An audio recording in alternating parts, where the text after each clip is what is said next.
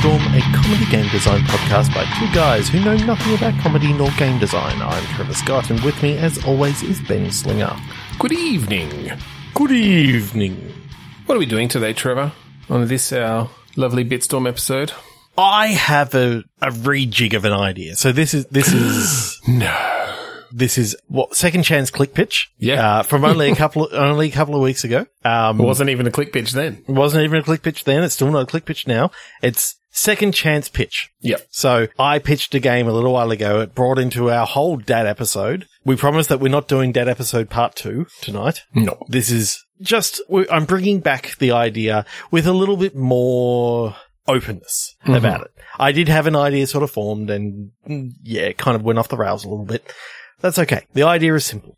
Instead of it being an adventure game, it's a roguelike where it's in the mind of a child of what his dad does while he's at school. Yes, he'll have got to go pick up the groceries or got to go to work and, file a report. But everything that he does is within a dungeon with swords and shit and cutting down monsters.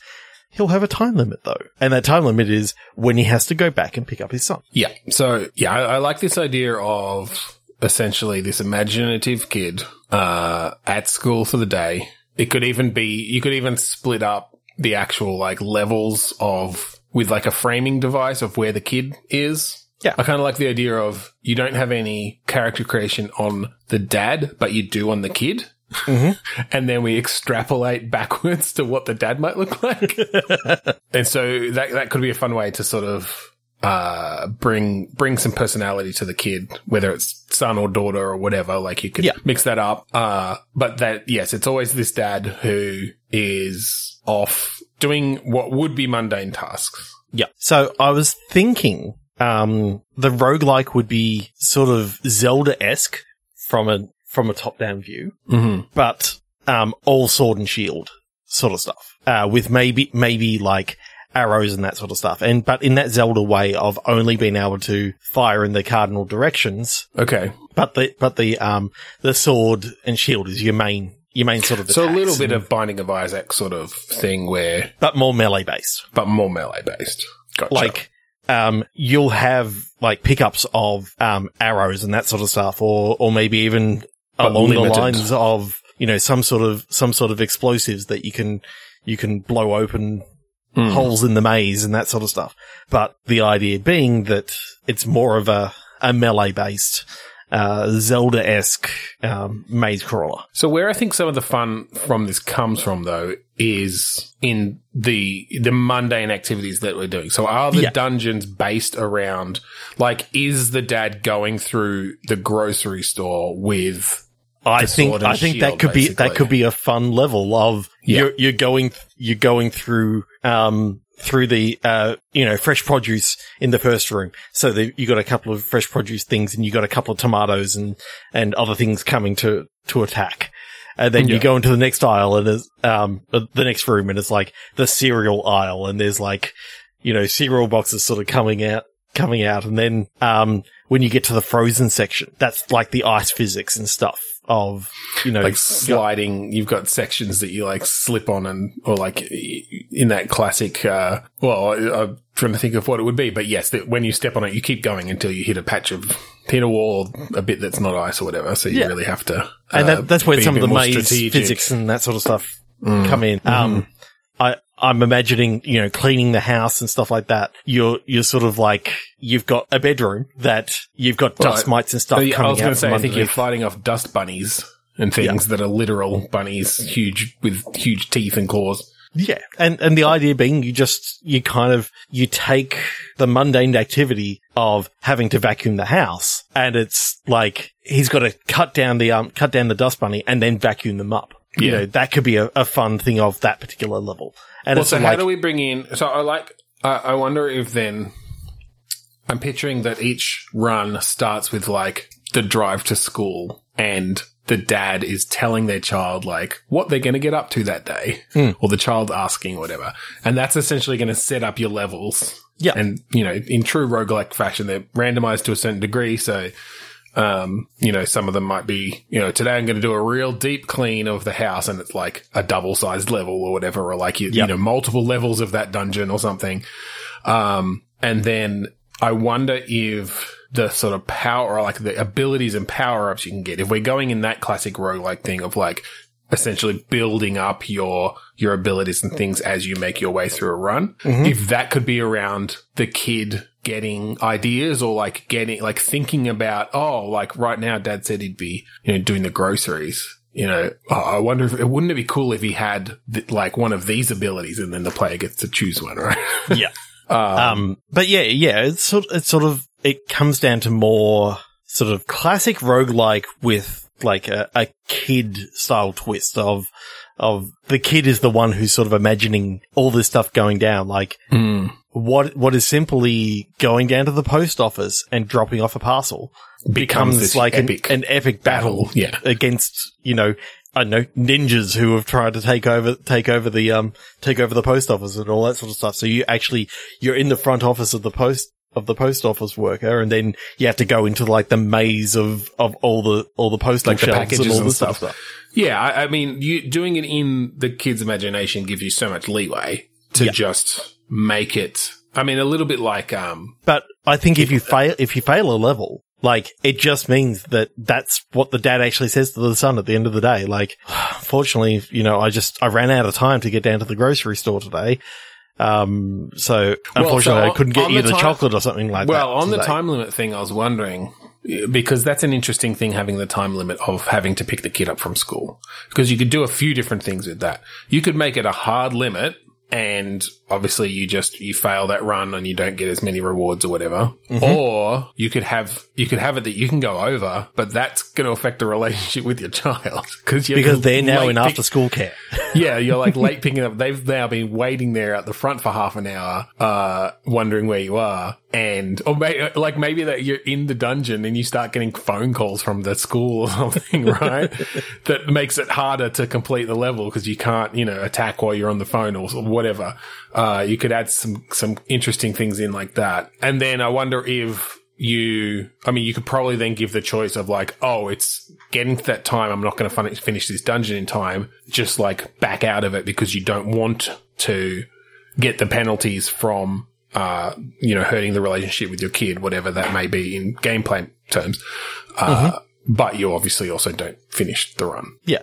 What other mundane tasks can you think of that'd be fun levels? You could just have cleaning out the basement, and that leads into like a full-on dungeon of, a goblin has stolen an item that he was looking for, and then you're going down into another dungeon and sort of we could also think about whatever this dad's job is, and that could even come in as like almost a class factor or just another randomization sort of thing, or maybe it can change at different points when you go through. Because I'm picturing that you probably, like, do we want runs to... Because there's only so much you can fit into a single day's run, right? So, like, some roguelikes will be around, they go on, as long as you can survive. Some roguelikes will be more around, time limits, or it gets harder as you go along, so there's sort of a soft limit on the time. And then they just reset. Are you thinking that this essentially resets after every run, or... I think...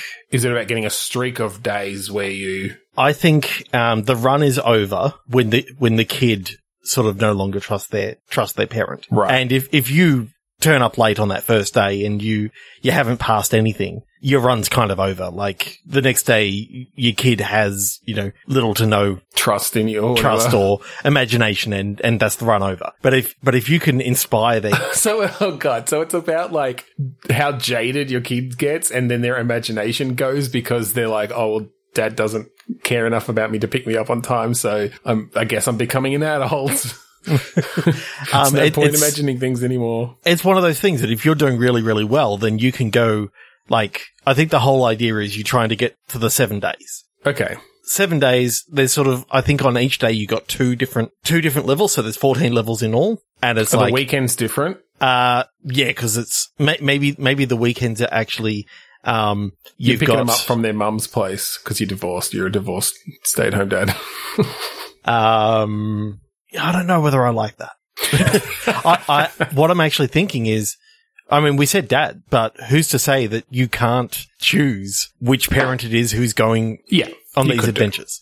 It's because it's not about dad energy this time. It's about parent energy. Yeah, the relationship between a parent and the child, and the child. Yeah, and the child. And it's like, these are the things that I've got to do today. These are my checklist for the week, and you can sort of choose which ones you're going to do. But the further on in the week, the harder the levels become. Yeah. In that case, does the other potential parent play into it in any way? Yeah, because one of the things is go into spouse's office for lunch. Right. And that's one of the levels of making their way through the parking garage and fighting off horrible leering bosses and just or co-workers. Like crazy shit that you can. Yeah. Okay. Other one, like maybe play dates with the younger children could be one. They have to take little Timmy on a play date. Mm-hmm. And so you're fighting off toddlers and well, what I was thinking toys, is then, soft toys. What if my little brother got kidnapped by an ogre? Right. And it's like, and then it's, all about at the park. The kid has been kidnapped and you're now going after the kid. That didn't actually happen. If you fail that as like Timmy skinned his knee or something like that. But if you passed, then, Timmy's got an ice cream. Like, right. Yeah. Or, Timmy's got a new hat. I do like the idea of of the drive home then, with the parents sort of explaining the actual mundane versions of what you imagined. But yes, that they essentially line up with your passes and failures and the general imaginative idea that you came up with for that level. That's cool. But I think by having each run sort of like your character's going to pick up different things from each sort of level, like a new ability that's almost in a Back 4 Blood sort of way, that by choosing which level, which level has what item, that you want to know which order you want to get them in. I want to have the frozen peas because, I need that for the fire level, which is, I don't know, something to do with ducted heating. I don't know. Ducted heating or cleaning out the basement or something like that. Like, one of the levels has to be the DMV. Right. Yeah.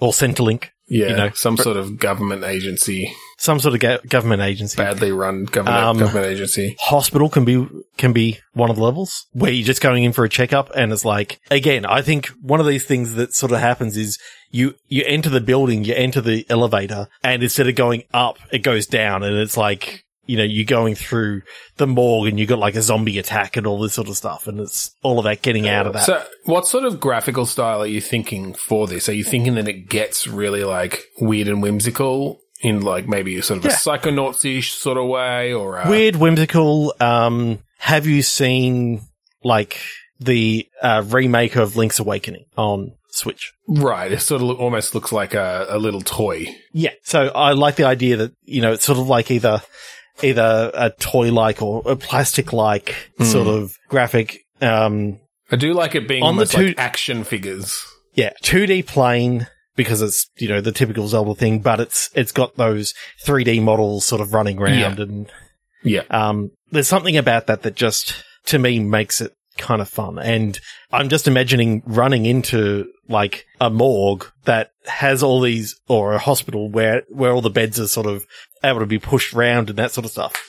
They're sort of reacting to physics, but you've also got zombies that you can sort of push up against the wall. Morgue. I'm like, what errand are they running at the morgue? No, they went to the hospital to get a test. And it's like, the kid's just thinking that, dead people at the hospital. Sick people at the hospital. They've all come back to life or whatever. Or I like the idea of like a mini narration entering into each level where, and I mean, obviously you'd have a limited number of these, but you could mix it up and have a few different scenarios for every location. Basically, it's like, okay, if we're going to the hospital, it might be the zombie invasion. It might be, that I don't know, everyone's fallen asleep and their dreams have come to life. I don't know, like something. There are different different scenarios that each location can have, basically, to sort of mix that up a bit. And the kid can kind of narrate it as, I like the idea of almost a realistic graphical mode as the parent, like, goes into the elevator or whatever, and then the doors open and they come out and it's in, like, the action figure style for the actual, like, gameplay. Yeah, like minimal animation. Like, it's almost like they're doing bad stop motion of these action figures to... I really like that. Yeah. But what's got me excited about it is, like, you could have, customized rooms for all these things, but then, randomly put them together, and kind of like Binding of Isaac that has those. Yeah. But not so random. Like.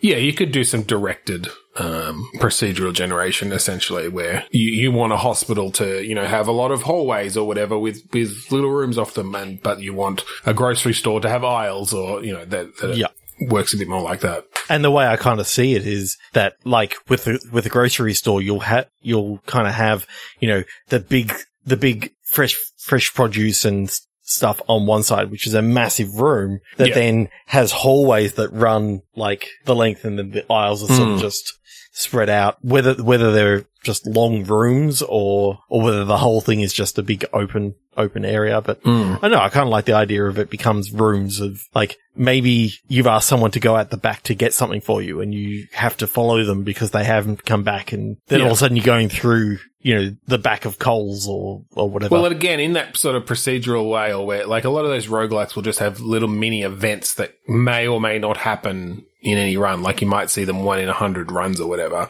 So it could be little things like that. It's like, oh, like, in this run, I got I caught a Coles employee and got to go out the back, and so it's sort of a whole separate section with slightly different, rooms or monster types or whatever, and potentially different loot that you may not have otherwise seen. Or like things like Enter the Gungeon, where, you discover the little secrets, where it's not just that it happens once in 100. It's like, oh, if I, roll the water barrel into the fire is one of the ones in Enter the Gungeon. But, if I knock down all the cereal off the shelves, then the Coles employee comes out, and I can, if I've got the right sort of weapon, I can stun them, and whatever it is, like some combination of things that lets you essentially get into an area that otherwise wouldn't be part of their run. Well, I'm thinking, because it's sometimes so hard to actually track down an employee in one of those things, if you've got the boots, kind of like in Zelda, where you can run,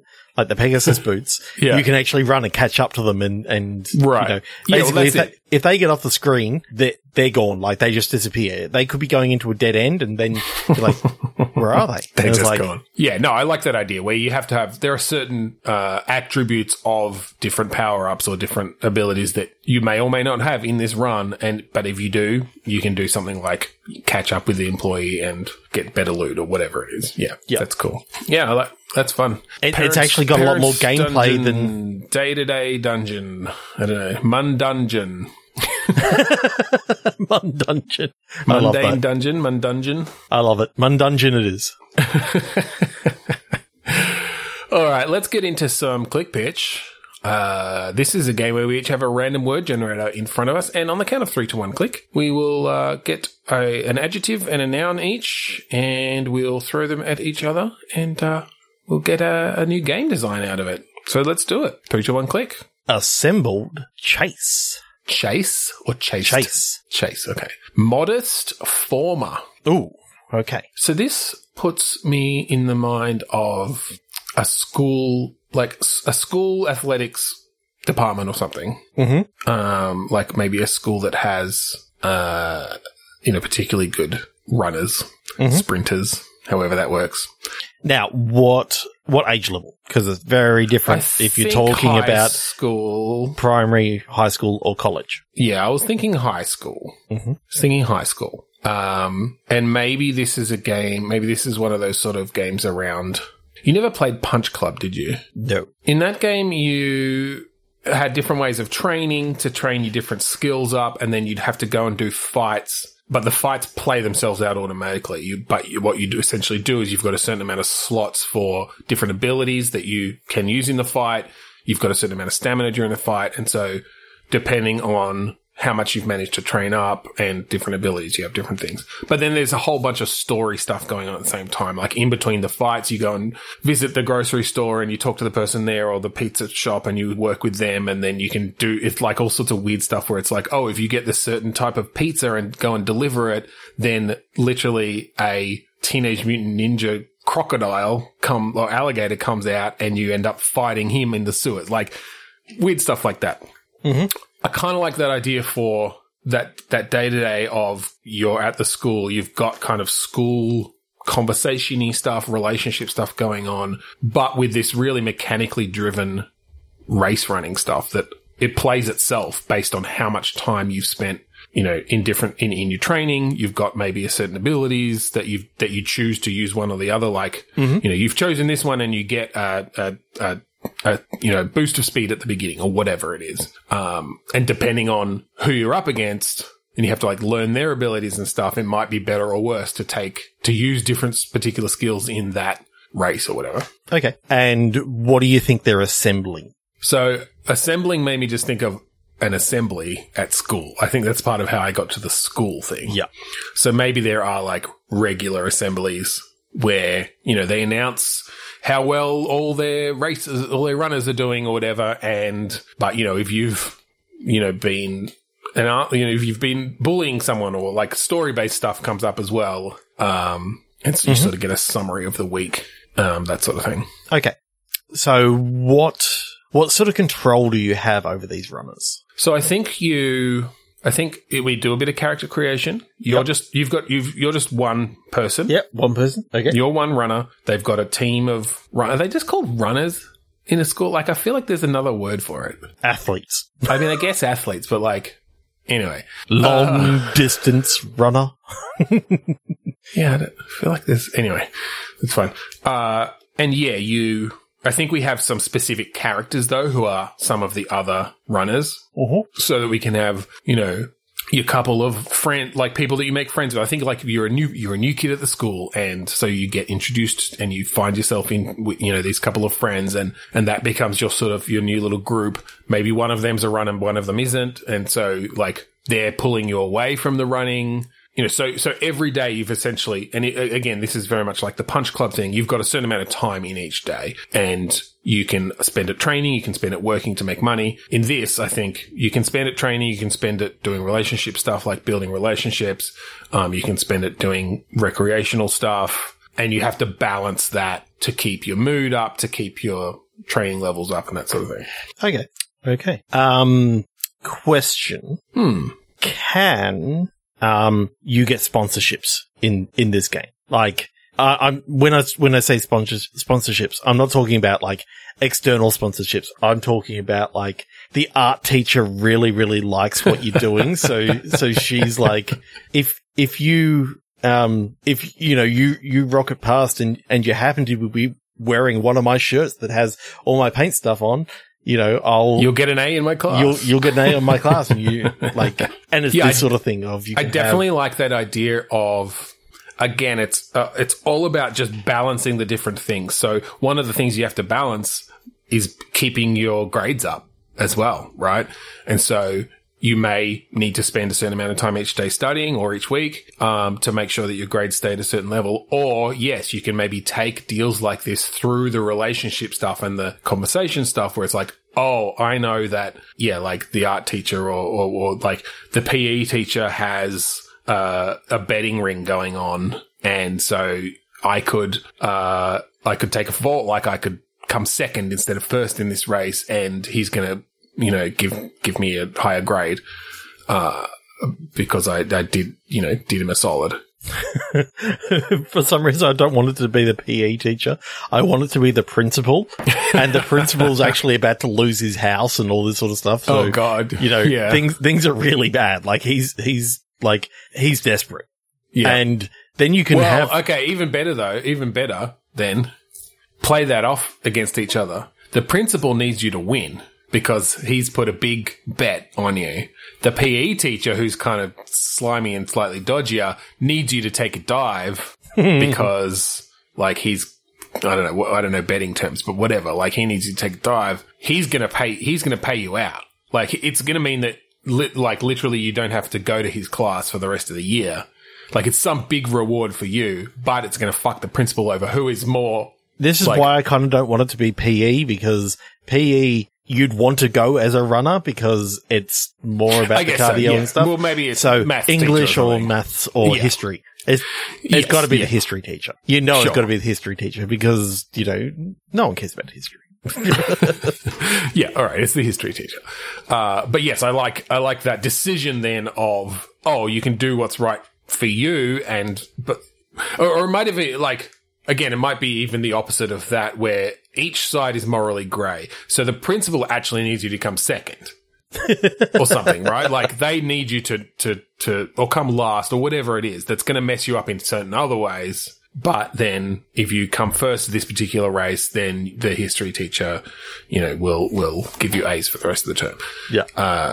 Those sorts of decisions coming into play, I feel like, make that really interesting. So again, I come back to, do you have control over the running a la an endless runner sort of thing, or is it just that part plays out automatically? I kind of like the idea that part plays it out in that Punch Club way, where it's based around.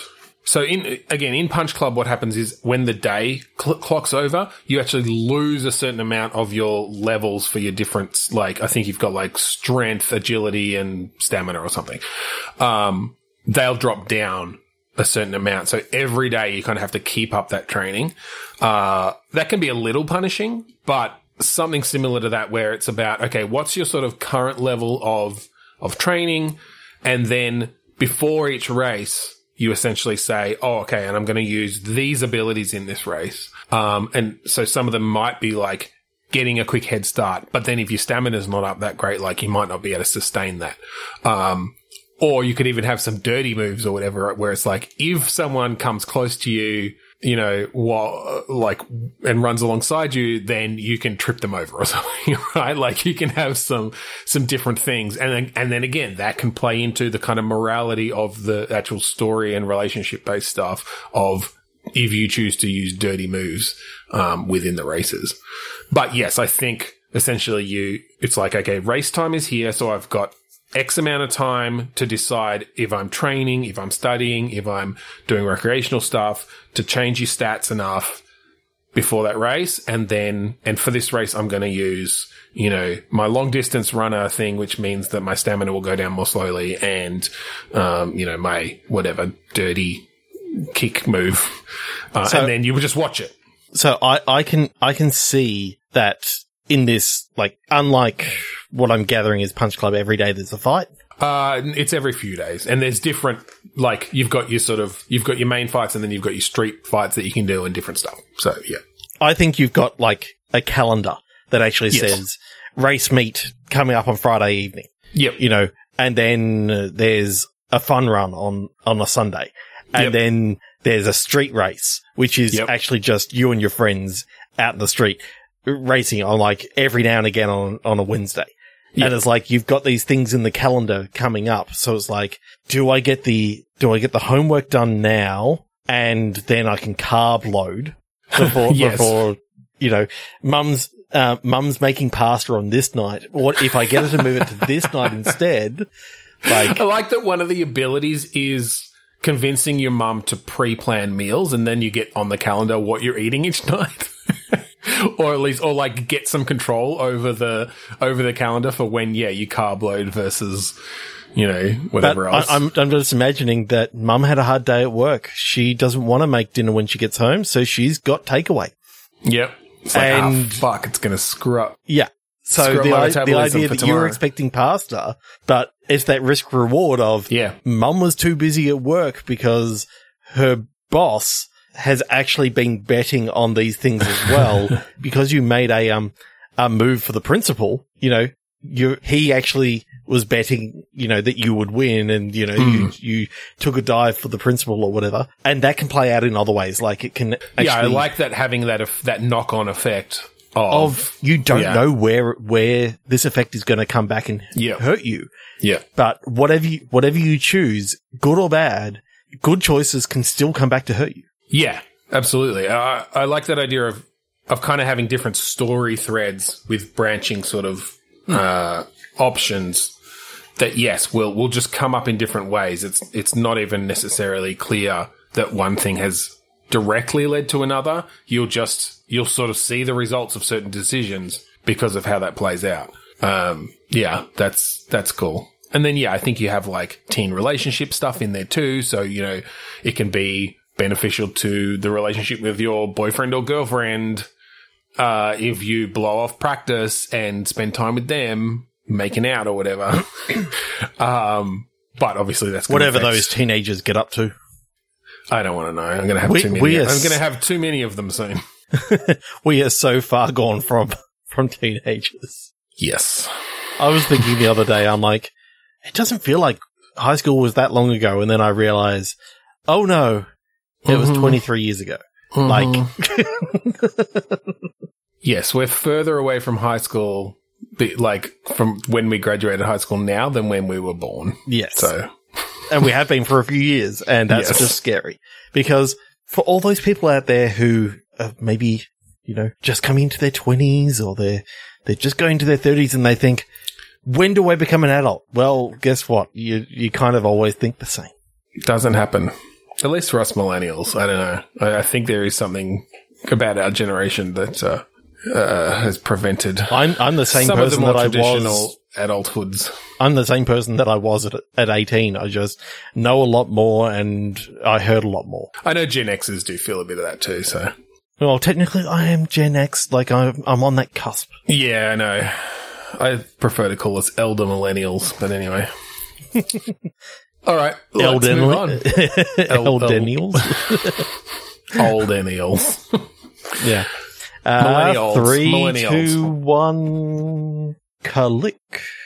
Lean fairness. 5th collective. It was like when we get a number. I feel like we always come up with some interesting group of people who are I'm seeing it from weird. Like as soon as I saw 5th, I'm like 5th element. You know, something around the elements, around something that there's traditionally 4 of, and this is the 5th. Yeah. What else is there traditionally 4 of? The 5th horseman? Cardinal directions. This is the 5th cardinal direction. The 5th direction. Where does it sit? It's up.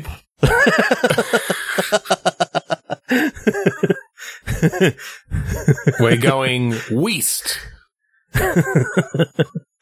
We're going wop. It's western up. We're going nup. Northwest up. No, we're going sup. Sup.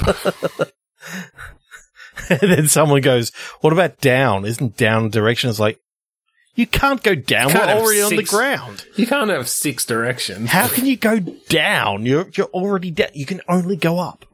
And then you can go negative up. Like when you go up. But does that make south negative north? No, direction. I think directions is too weird. What else is there 4 of that we could add a 5th, an unknown 5th to that hasn't been done before? The 4. It's the 5th horseman of the apocalypse. Yeah, that's what I said earlier. You missed it. Sorry. Yes. Yes, the 5th horseman is cool. What would the 5th horseman of the apocalypse be? Although I think I feel like that, because what is it? War, famine, pestilence, and death? Yeah. Right. It's, TikTok. TikTok is the 5th horseman of the apocalypse. With the other 4 being, Facebook, Google, Amazon, and Apple. I think that's a joke that we've done before. the 4 social horsemen of the apocalypse. Yeah. Well, that actually kind of goes into, you know, American Gods. That's true. It's actually kind of cool. Like, the TV series of that. I've certainly enjoyed the first season. I haven't watched the second. Yet. Neither have I. I think I've watched most of the first. But I'm a big Neil Gaiman fan. Yeah, so. I like Neil Gaiman. And definitely that idea of sort of the new gods from... Yep. New gods versus the old gods. And so you got, you know, new media and all this sort of stuff. So is this the 5th horseman trying to join then? Yeah. I think, you know, obviously they've got the little collective of four horsemen, but there's the struggles of the fifth horseman trying to join that clique. But they've decided whoever's decided, Satan has decided that then we just can't get enough done with only 4. Well, maybe they go. There's so many different ways. Like, yeah, war is out there, and famine and pestilence and just typically death. But what if we brought something new to the collective? Something new and fresh. Basically, Satan's brought in a consultant who's trying to make their mark, and they're like, we really need to shake things up. So I'm picturing that. This is almost like an American Idol sort of competition thing where all these different people are coming in to join the collective, a la, your NXS or whatever, where they wanted to get the new member. Yeah. I can sort of see that, I fucking love the idea of the 4 other horsemen sitting there as judges. Yep. And people coming in, demons or whatever, coming in to hey, I'm the demon of social media and here's why I should be the 5th horseman. And I think your character is just a girl named Claire. She's come in off the street, she's kind of, she thought she saw a whole heap of trying out for American Idol. People lining up, and she thought, this must be where the Idol tryouts are. But it's like, she went down the wrong corridor and she got into a line with all these other, demons that are in human form. And then when they get on stage, they sort of release their human form and, say what they want to bring to it. And she kind of brings, pop music or something like that. And it's like, ooh, the demons are thinking, this makes young girls feel bad about themselves. It makes young men behave in horrible ways. This is perfect. This is perfect. You're hired. Or something like that. Before that, though, I love the idea of the scene of she's seen from the sidelines, from the wings. She's seen from the wings that these humans, what she thought were humans, tear their skin off and turn into these big demons. And she's sort of had a few moments to process it, but then she gets pushed out onto stage and everyone's expecting her to tear her skin off, and she maybe just she just pulls the guitar out and goes, starts strumming a song. Yeah, just this. And they're like, this is all these other people have got, drugs and, addiction and media and, that guy Simon before with his social media stuff. Oh my God. That was horrible stuff, but this is new. This is diabolical. And you're saying that all the humans, fall for this shit? Wait, hey, something's happening. I can't get the song out of my head. It's driving me insane. It's perfect. It's perfect. That's actually the whole thing. It's not even that it's inherently bad. It's just it gets stuck in people's heads and drives them crazy. It's literally, that's the prologue to the whole thing. And now it's all about, her first year as a new member of this group that, so actually maybe it's not the horsemen themselves who were judging, because I feel like it's better if they don't want her there. They don't think, because they're taking it as a slight on them that they're not doing a good enough job. They had to bring in someone new. And so they're trying to make it really hard for her to, I'm almost picturing now a Legally Blonde situation where they're really trying to phase her and she's just sort of killing it, literally sometimes. It turns out that she's actually really, really good at this. She was struggling as a musician. Yeah. But now is able to sort of become a muse for these different pop groups out there. And she's just got a knack for Actually, I like that as an allegory for, or just a take on, there's often that sort of thing of you're a good songwriter, but you're not a great performer or whatever. And you end up, writing songs for other people, but it's not what you hoped for because you don't get the same fame and whatever. There's sort of almost a bit of that where it's oh, actually, she wanted to be famous. You know, she wanted to be on fucking American Idol or whatever and become famous. But now her music is sort of reaching so much further than it could have, but without her being known for it. Yep. And with sort of bad connotations as well, because I'm almost picturing that like where it starts off is like those horrible, you know, song factories, like where Rebecca Black's Friday came from and all that sort of stuff, where it's these rich parents who, you know, pay this song factory, you know, thousands upon thousands of dollars to try and make their children, you know, viral star. And because of the way that social media works and all that sort of stuff, like, do you think it's one of these things where she's sort of in it for the money and she realizes that, you know, she was a struggling, like, maybe the prologue is her struggling, like, you know, in a rundown apartment and all this sort of stuff. And then she gets her big break, and then she realizes that maybe she does need to make it on her own and break away from this horribleness.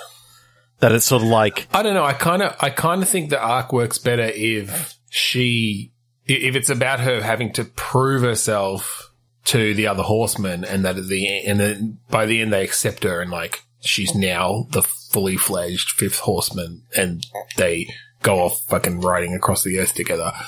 But actually, what I was thinking is, during that period of her having to prove herself, and at that point they're trying to cut her out, they're like sabotaging her, you know, they don't want her to succeed. But the other failed horsemen who were auditioning, like, she buddies up with a few of them, and she's sort of got her little group of people, and they're all helping each other. Except for the guy Simon, he's just well, no, but he's terrible. The thing is, I was going to say though that social media itself could, like, she utilizes that then. That's right. Simon was social media. God damn it. Why did I say social media for Simon? She kind of has to team up with him. He's like the slimy guy that you don't want to be involved, but no, I locked us into this. He basically just looks narrative. like Mark Zuckerberg. Oh my God. But yeah, you know, she teams up with them. She finds the other, I don't know, some other appropriate potential horsemen to be, harbingers who help her to, you know, you've got like, there's one that's just like really sweet and lovely, and they're the horsemen of tooth decay or something. Like, it's because they just try to give everyone sweets or of it's just a dentist or something. It's a bad dentist. It's another fucking dentist. No, I don't think we should go to dentist. No, I was picturing almost like, you know, one of those overly sweet older women who is always trying to hand out candy. Yeah. Would you like a Werther's original? Yeah, exactly. Okay. All the Werther's originals you can eat. The Candyman can. She's singing on stage. Who can make it run rise? She still sings even though it's not a singing competition.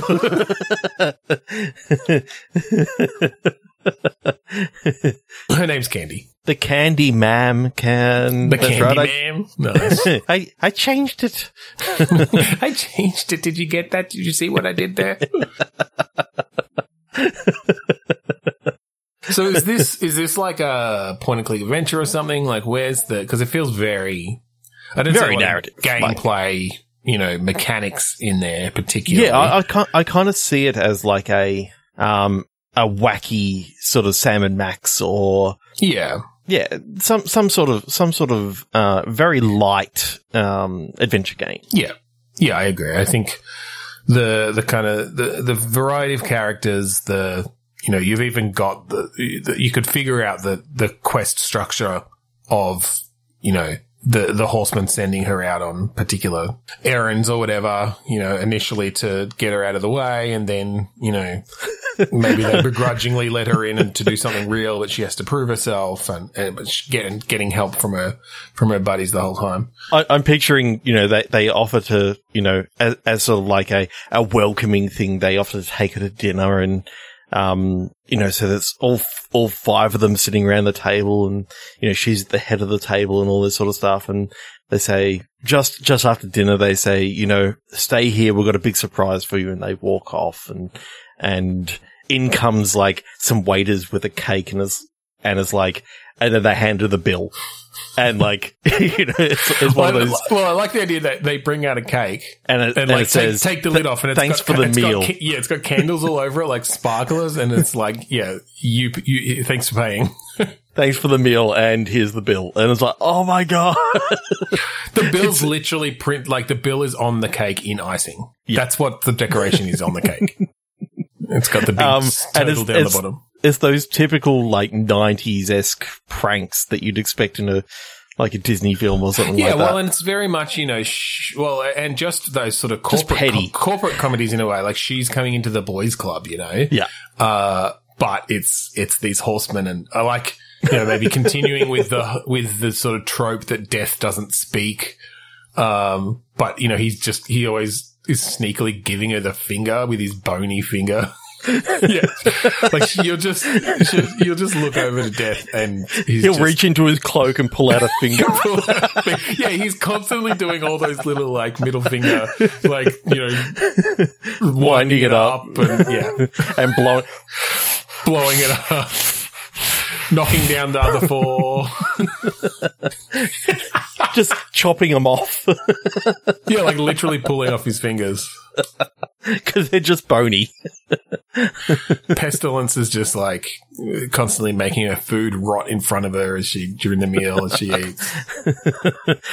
Famine is just sitting there hungry.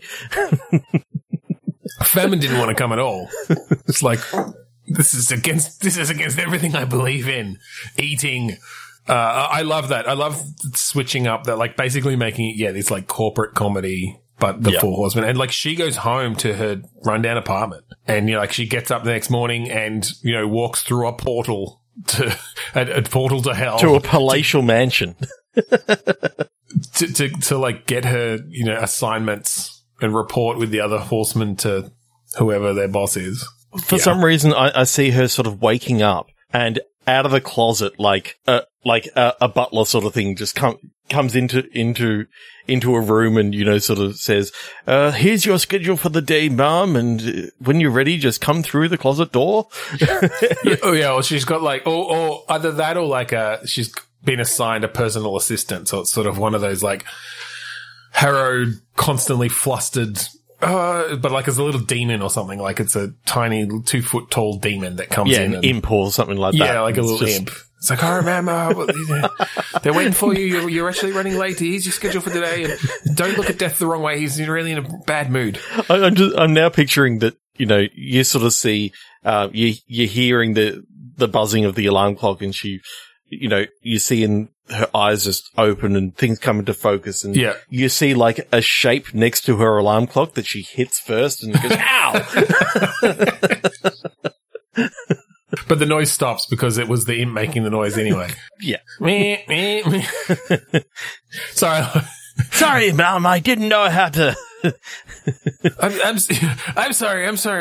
I'm a bit flustered. Death looked at me this morning and put out his hand, and somehow all 5 of his fingers were middle fingers. I don't even know how he did it. But anyway, we better get to work. And 3, 2, 1, click. That was great. Oh, boy. Then just flipped me off 5 times. 5 times with one hand. Brute Skeleton. Unfamiliar musical. Oh, okay. Musicals are so hard to do in games, but... They are, but I'm sort of seeing this as... Because it's unfamiliar, I kind of think this is a lost musical. Mm-hmm. And that this skeleton is maybe found underneath this underneath this Broadway theatre or something like that. The remains of some famous playwright. And his unfinished business is his unfamiliar musical. It's, and it's called Unfinished Business. Yes. And it's actually about a soul that has unfinished business and has to go. Yeah, it's a horror. It's like a horror musical, or not necessarily horror, but a paranormal musical. Yeah. So I'm kind of thinking that this is, you know, art imitating life. Well, art imitating afterlife. Oh, that's the tagline of the game or of the musical in the game. I'm not sure because they're imitating each other.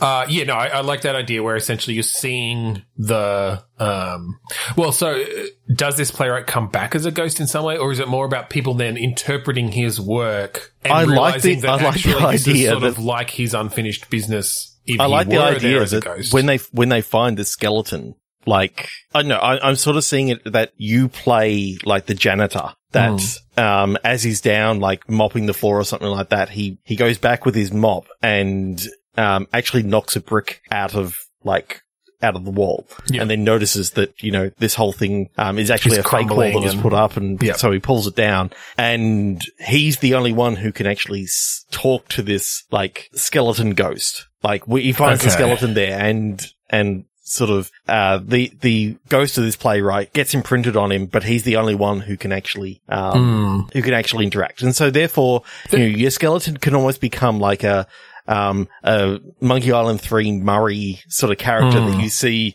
sort of like, they're doing a Hamlet and you got Yorick and that the head is actually the real skeleton or the skeleton of this playwright that's talking to him and stuff. So there are two ways I can see this going. And I think I'll go towards your way because from a game point of view, it's a bit more fun. But from a overall like writing point of view, I feel like there's something so powerful about a story. And this is the reason I probably won't go, this is, it'd probably work better as like a movie script or something where the work, like essentially the ghost in the script is playing the part of the ghost of this playwright and sort of saying the things that you might imagine if his ghost were actually there, he would say. Yeah. But that there's actually nothing paranormal happening. It's more just about, they discover this old playwright's work and you have, you know, some enthusiastic, you know, actors who are trying to decipher it or who are trying to put it on and understanding more about the life of this playwright and bringing that. Like, I feel like you could really write something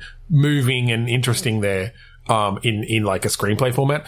But yes, I think from the point of view of a game, I wonder then if this janitor has, wants to be an actor and through the skeleton, through the ghost essentially, starts getting mentored basically. Like this ghost starts mentoring him and helping him act and sing but yeah, like for a while he can only do Hamlet because it's the only thing he can carry a skull around all the time and do. Like you've got some weird wacky things like that. Yeah, and it's kind of like I'm thinking back to like typical LucasArts, you know, the Indiana Jones films of the Indiana Jones games where it's like, I'm selling these fine leather jackets. You know, they keep on coming back to the line, except in this case it would be, wherefore art thou, Yorick? Like, he's constantly having to pretend that he's practicing practicing lines. Okay, so is inside of this like wall cavity, there's a playbook that when you open it up, you can see that there's pages that have been torn out.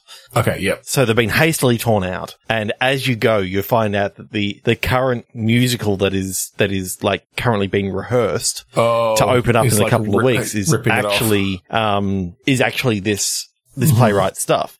But his name isn't on it anywhere. Yeah. And it's been changed or something, like it's been changed somewhat, you know, the melodies are there or some of the, you know, and this playwright, this skeleton is completely incensed that his work has been, you know, ripped off and he's not even like, he's been forgotten. Worse, like he considers in death that, you know, that they've ruined it. So I think the person that murdered him is the person who's, you know, now either financing this thing. You know, it's been a number of years since. If it's a skeleton, it's been a number of years since. So then do we think, is this still the skeleton of someone who was famous, or is it the skeleton of someone who was unknown?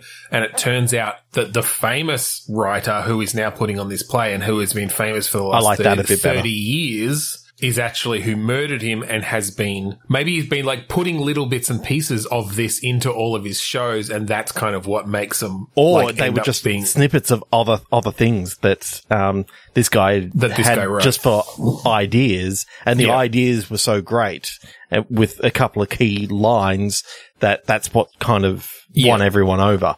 Yeah. And it's this final thing that they're putting on is like the magnum opus sort of thing of this playwright. Yes, it's his life's work. It's his the thing he finally, or he was trying to finish. Maybe it's unfinished. Yeah. And so maybe that's how it can be resolved in some way, because through this janitor, he can finish it. He can finish it and get his name on the light, on in lights and sort of, well, maybe you can go two different ways. Like, I'm sort of torn between, do you want to discredit this guy who's been, the talk of the town for the last 30 years?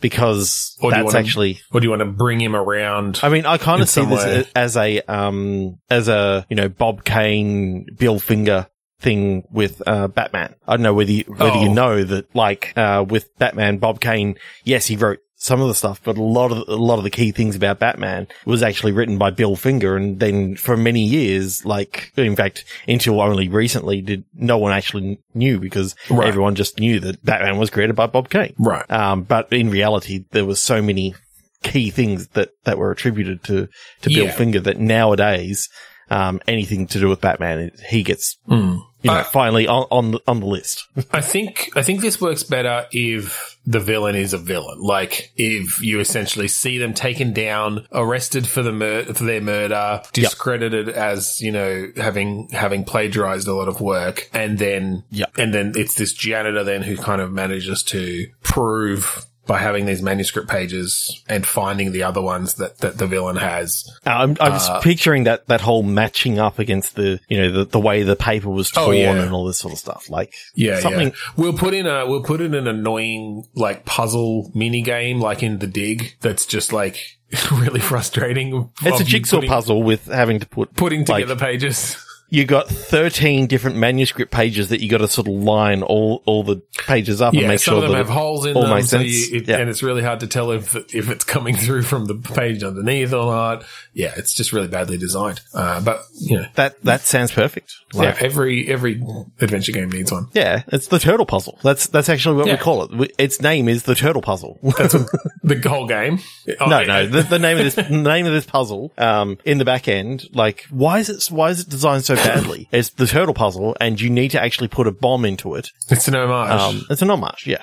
A direct rip-off. Yes. Yeah, I like that. That's again. Look, I want to do one more. Let's make it a quick one. All right, one quickie. Ooh, motive basement stereo take. Ooh. Okay. Basement, stereo. I can sort of see that this is set in like the 70s. It's got that sort of, now take could be someone stealing a stereo, or it could also be a take as in like a recording, like take one, take two. So maybe this is around, like a recording artist or recording studio in the 70s. Or like a basement recording studio where they've set up their basement as a it's sort of like a garage recording thing. Early reel-to-reel tapes. I'm thinking all this sort of stuff. Now, motive sort of says to me that during one of these takes, there was actually some sort of crime committed, and it's they got it on tape. They got it on tape. Oh, okay. Is this a game of like deciphering and matching up and like going through audio and stuff? Like a bit like a Her Story or something like that, where it's sort of using these audio tracks, finding, maybe you can have some exploratory bits where it's like finding these, big, like I said, like big reels of audio tape or whatever, and discovering new ones and new things that lead up to it. Because I think you have to be involved in some way. I think maybe it involves the people that you were recording, or I think what this could be is that you are a big fan of this band that has become big.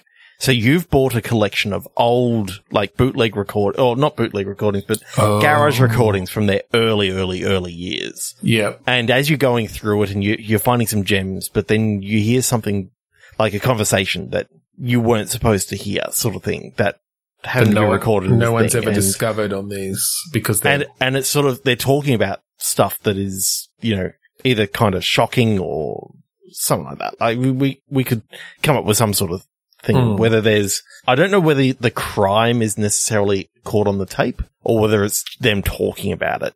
That is, and you sort of having to go through the different tapes and sort of put them in order to try and work out, you know, during the recording, this early garage tape. Essentially pulling together the different recordings. I wonder though if, like, as you move on, how do you get new recordings? Is there moments of like, oh, you have a conversation, like you're having conversations with people. I was going to say online, but I was saying this in the 70s. Yeah. Well, you can be doing it now, like digitally and that sort of stuff. It's that you're listening to recordings from the 70s or whatever on reel-to-reel tape. Oh yeah, I guess so. Okay. Because I'm thinking then like going through the fan forums and like someone else has got, you know, 2 more of the reels from this time, and you have to like find the money to pay them to get them shipped over, and then now you've got some more stuff, and then maybe you go to the police or something, and like they're giving you things to compare or to look at or analyze. But I'm thinking that I don't know why it's come into my head. I kind of like the idea that, you know, the motive got me to the idea of there's something on these recordings. Yeah. Whether it's a crime or whether this is actually a deal with the devil. Because I'm kind of feeling that this is almost like a Faustian sort of thing that early recordings are like terrible. And then it's after this one event that all of a sudden it's good stuff. You know, it's sort of like they went from this terrible, like out of tune sort of band to instantly like really good. And to pick a Destiny situation. Yeah. Yeah, that's cool. I like that because then I feel like it's around nailing down the timeline of like, okay, when's the first recording where they were good, you know, sort of thing. And figuring that out. And, you know, you'll have broad strokes because you can know, okay, well, I know we have an EP that's terrible from, you know, 1976, but then in May 1979, they released their first album, which, you know, hit the charts or whatever and was amazing. So, okay, that's our period of when this happened. I've got tapes from, you know, scattered across those 3 years, and it's finding the right bits and then sourcing other ones to fill in the gaps. And yeah, that's cool. Yeah, that's really cool. And you could have so much fun with like the lore and, you know, them sort of being stupid in the background. You know, they're sort of mucking around and just playing horrible stuff. And it's sort of like you're only getting like the ends of takes or something like that. You don't want to have it that, you know, you don't want the hard player to listen to. Yeah. You don't want the player having to go through, you know, 10 minutes of audio just to get one little snippet. Yeah. It's definitely these little bits and pieces, but I think you give the player simplified, a little bit of agency to choose. Yeah, and I think you give them tools of like simplified things of like, oh, like you can pull out the noise or you can amplify the, you know, the particular frequencies or whatever so they feel like they're revealing this stuff. Okay. One tape that you get is literally they left the reel-to-reel tape recording and they went out to lunch. Yeah. But if you amplify that, you hear whispering and stuff in the background. Yeah. And for sure. It's otherworldly voices and all this sort of stuff. And it's like, maybe there's some backwards masking or something like that you can reverse it, and it's... Oh yeah, it's sort of like... There would definitely be a good moment in the game for the player to figure out, wait a sec, that sounds a bit weird. Let me reverse this. And then have it be clear. Yeah, that's a cool moment for that to happen.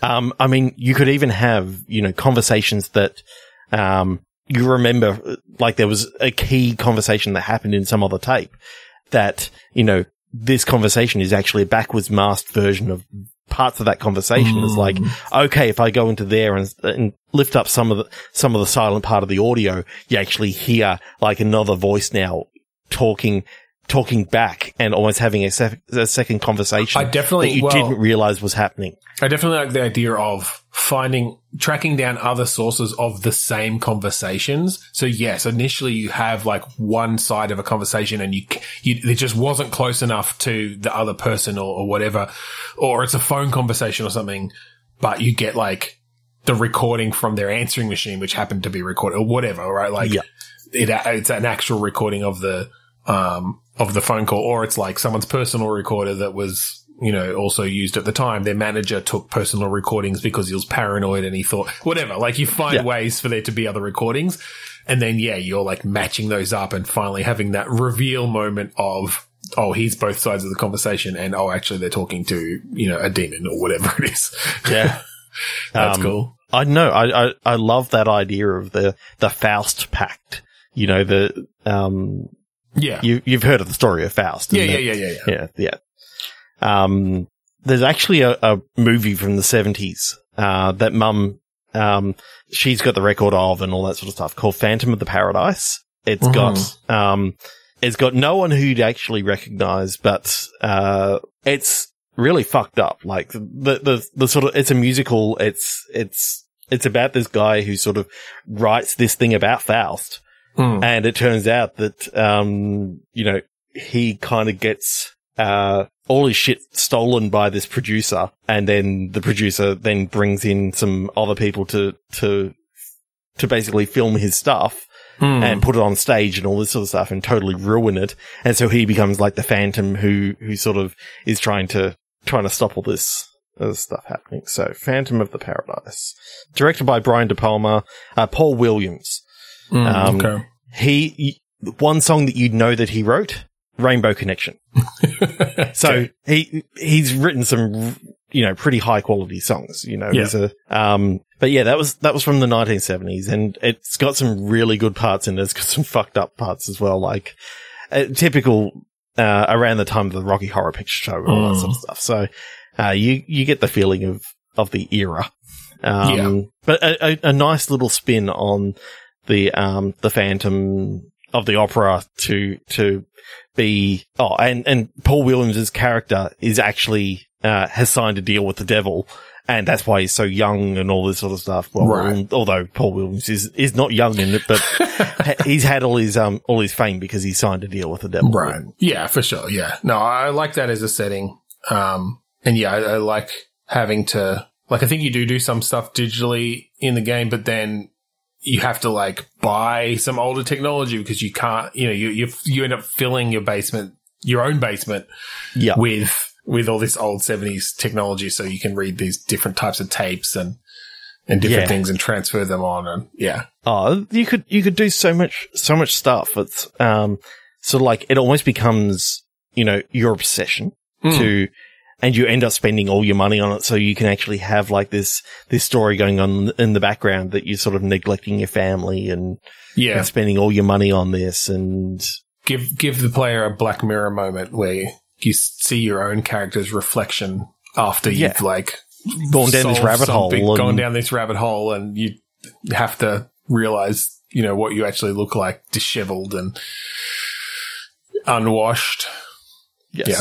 That's cool. That's really cool. Okay, I think that brings us to the end of this hyper extended episode, because the recording definitely didn't happen in one day. Yeah, I'm sure, listener, that you didn't notice because we did such a smooth transition, but the power went out halfway through recording this and we had to finish it on another day, but we got there in the end. Let us know on social media where the cut happened. Yeah, go talk to Simon, the horseman of social media. Anyway, if you would like to find us online, listen to all of our previous episodes, go to podchaser.com/bitstorm, leave us a review. We'd love to hear from you. If you like the song at the start and end of each episode, go check it out on that Kuradust Bandcamp site.